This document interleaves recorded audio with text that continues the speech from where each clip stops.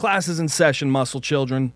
My name is Justin Goslin. I'm a strength and conditioning specialist and founder of GymSpot, the world's best gym locator. This video is going to be the first in a playlist called Fitness from First Principles. And this video series is basically going to serve as an annotated audiobook of a text I published in 2018 by the same name. Basically, I'm going to be reading a paragraph or two at a time and talking about my thoughts about why I wrote what I wrote and why I think it matters.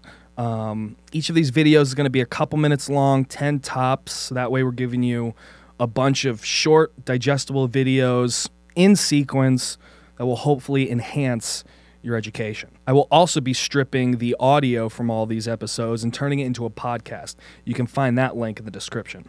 I can honestly say that I think this is the best practical overview of sport physiology you're going to get without signing up for a college class. And not only that, but this resource truly gives you context, and it gives you the tools to understand any videos or articles you might consume in the future. But before we get started, one thing I want to talk about, something I'm extremely proud of, is how this book is structured. Listen, there are tons of awesome books and videos produced by, evidence-based professionals, but there really isn't anything out there that combines the pedagogical or, kind of teaching approach of a textbook with the question and answer style format of most, consumer resources. The title, Fitness from First Principles, is a play on words from a problem-solving framework in physics called reasoning from first principles. In not so many words, it means that when you have a problem that needs solving, start with what you absolutely know to be true, the way you know 2 + 2 = 4, and then reason on up from there. So in math or physics, that might mean starting with a couple of very basic equations and moving variables around until you actually derive the equation that you need. And in sport physiology, we can do the same thing. We have a pretty good understanding about how the body actually responds to stress. Those are the principles and concepts that I talk about in this book, and I actually teach you how to apply them in many different situations. What I really think I nailed in this book is using the quote-unquote basic equations in sport physiology to quite literally answer the logical sequence of questions a person should be asking themselves as they are approaching exercise. Chapter 2 is called What Are My Goals? And here I give you frameworks for thinking about weight loss, muscle gain, strength gain, and improving your cardio. Chapter 3 is called What Exercises Should I Do? And I talk about how to think about high return on investment exercises, how sport athletes should think about exercise selection, and I actually go through and break down all of the major muscle groups, what they do, and how to train them effectively. Chapter 4 is called How Much Training Should I Do? And in it, I discuss, all with permission, all of the training volume landmarks popularized by the very smart and lovely people over at Renaissance Periodization. Chapter 5 is How Frequently Should I Exercise? And Chapter 6 is How Do I Make Long-Term Progress? And I talk about the relevant principles involved and how they actually apply to you when you're trying to make decisions in the gym. In Chapter 7, we tie it all together. We combine everything that you've learned, and I walk you through how to write training programs for training once a week, twice a week, all the way up to 6 times a week. I also talk about my thought process when I'm making all of those choices. It's more like an open dialogue than anything else. And the last chapter is a brief essay on what it really even means to be healthy.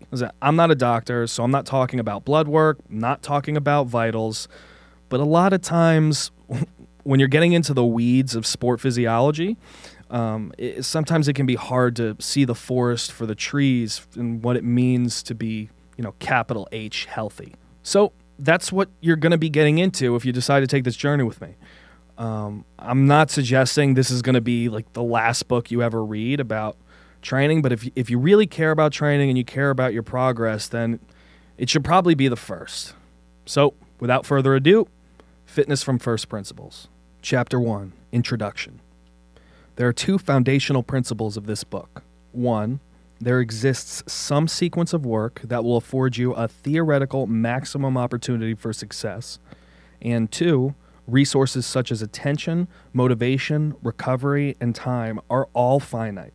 You only have so much of them. And from these 2 points, we can derive several important facts. The first is very simple. If you're a competitive athlete, you must seek to understand how to organize your training effectively. Consider it part of the cost you must pay for success.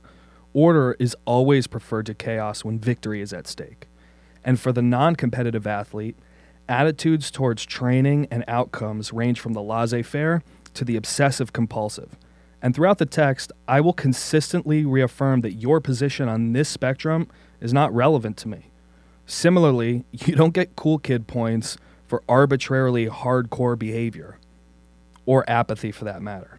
Instead, I want you to put in the appropriate amount of work to reach your goals.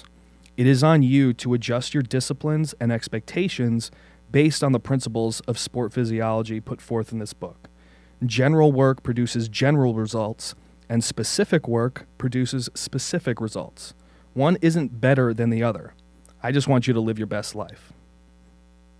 So as you can tell, right from the jump, it seems like this might be a little basic, but I kind of wanted to start with why should you even care, you know? And you know, when a lot of people call their books training manuals, right? And I think that's actually a pretty good metaphor, because I also do a lot of audio engineering and recording and music production. And if you buy a $700 piece of equipment, you know, you use it for the function that you bought it, but it's also got loads of other functionality that are really, really awesome that you didn't think of. And if you just put a down payment on your education of the device and read the damn manual, you'd actually get your money's worth. But you're getting, you know, maybe $100 or $200 worth of value out of $1,000 box, you know? So while it might take more time up front to do, it is going to save you a boatload of time. You know, especially with the YouTube game, learning your software, you know, learning is an investment that pays off over time. And I kind of really, with this first paragraph, just wanted to say that, you know, whether you are, you know, the Black Mamba and, you know, psychotic in the gym, or you only want to go work out 2 or 3 times a week for 45 minutes a clip, understanding what you're doing is going to get you the highest return on investment of every extra unit of time that you spend doing the thing that you're investigating. And it's super, super important. And as you learn and you kind of get that positive feedback feeling of getting more educated on a subject, it might become more, you know, exercise or training might become more than a means to an end. And in my experience, falling in love with exercise and training can be one of the most positive experiences of a person's life. Of course, you know, you can always have too much of a good thing and it can go the other way. But, you know, with this first paragraph, I really just wanted to get the point home that we only have so much time. You know, there's a lot of things in fitness that are a zero-sum game. So being as efficient with your energy as possible is very important.